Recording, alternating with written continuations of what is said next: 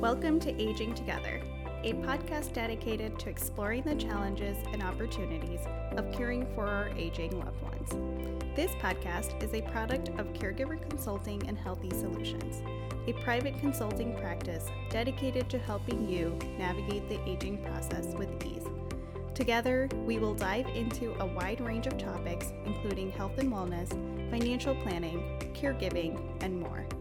This podcast is for everyone, whether you are an older adult looking to age in place, a caregiver seeking support and guidance, a young or middle-aged adult planning for the future, or simply someone interested in learning more about the aging process. I hope you'll join me on this journey. Let's navigate aging together.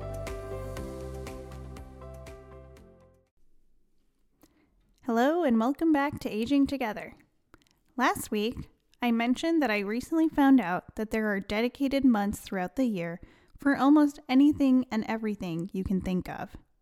For example, January is National Hobby Month. Last episode, we took a dive into understanding the importance of social engagement in the aging population. This week's topic continues in a similar theme. In this episode, we'll be discussing strategies for helping seniors maintain their independence. This, of course, can be highly important in order for them to be able to engage in their hobbies. As we age, it is natural to experience changes in physical and cognitive function that can impact our ability to live independently. However, with the right support and resources, seniors can continue to live independently and maintain their dignity and quality of life. First and foremost, preventative health screenings. Having a regular checkup on blood pressure, cholesterol, cancer screenings, bone density testing for osteoporosis, and annual vaccinations, such as for the flu and pneumonia, can help identify potential health issues and allow you to take steps to prevent or manage conditions before they become serious. I'm going to go further and say, I personally believe that all seniors should have annual therapy assessments with their annual doctor's visits. This includes physical and occupational therapies, and in many cases, speech therapy too. And that's my plug for therapy services within primary care settings.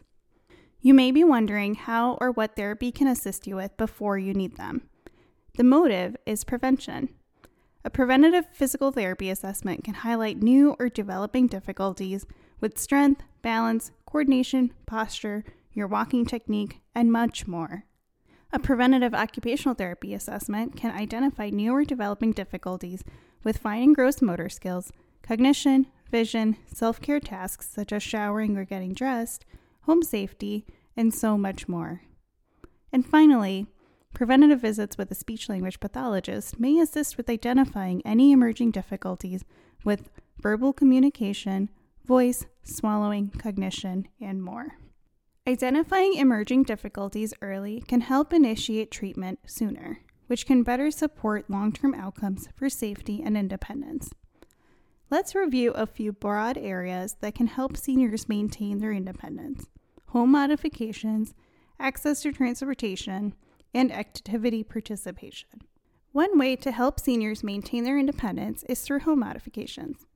This could include making physical changes to the home, such as installing handrails or grab bars in interior spaces, or perhaps a ramp for the exterior if necessary.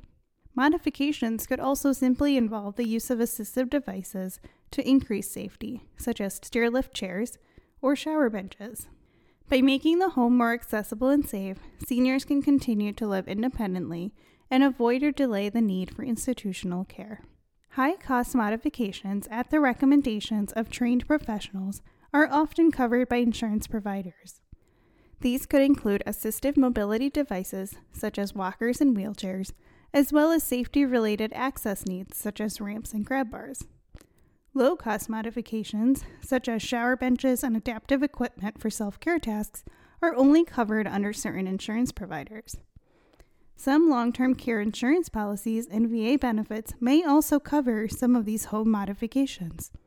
It is important to check with your individual health and long-term care insurance providers to see which modifications and equipment can be covered. Planning and preparing the home for future need will help mitigate risk, urgency, and stress if and when the need arises. Another important aspect of helping seniors maintain their independence is providing access to transportation options. This is especially important for seniors who are no longer able to drive. Options could include public transportation, ride-sharing services, or coordinating transportation with friends or family members. Many urban and suburban areas often have senior ride services available. In the Chicago area, we have Pace Paratransit Dial-A-Ride services for $1 a ride. While it requires an application to qualify for their services, it offers a fixed route system that is entirely accessible to seniors and people with disabilities.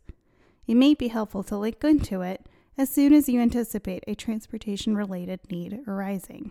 Finally, the general wellness of our seniors is integral to their ability to remain independent. It is incredibly important to encourage seniors to stay physically active. Exercise can help improve strength, mobility, and overall well-being. It can be tailored to the individual's abilities and interests, going back to the hobby list from last week's episode. Physical activity can involve walking, swimming, or participating in a low-impact exercise class. In addition to physical well-being, it is important to address the social and emotional needs of seniors. Circling back to the data on loneliness and social isolation in our elders, it is highly recommended to connect seniors with support groups or organize activities that provide social interaction and a sense of purpose. Overall, it's important to recognize that helping seniors maintain their independence is a team effort. It may involve the senior, their healthcare providers, and any caregivers or family members. By working together, we can develop a plan that addresses the individual's needs and helps them maintain their independence and quality of life. In conclusion of today's episode, helping seniors maintain their independence is an important aspect of aging well.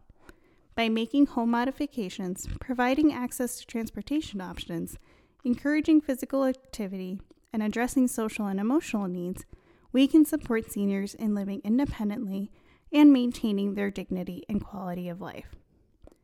Thanks for joining me this week again in learning how to keep our seniors independent. At Caregiver Consulting and Healthy Solutions, we are dedicated to helping you navigate aging together. February is Black History Month and American Health Month. Tune in next week to hear about the history of senior care in Black America and its current implications for aging. I hope you'll join me again.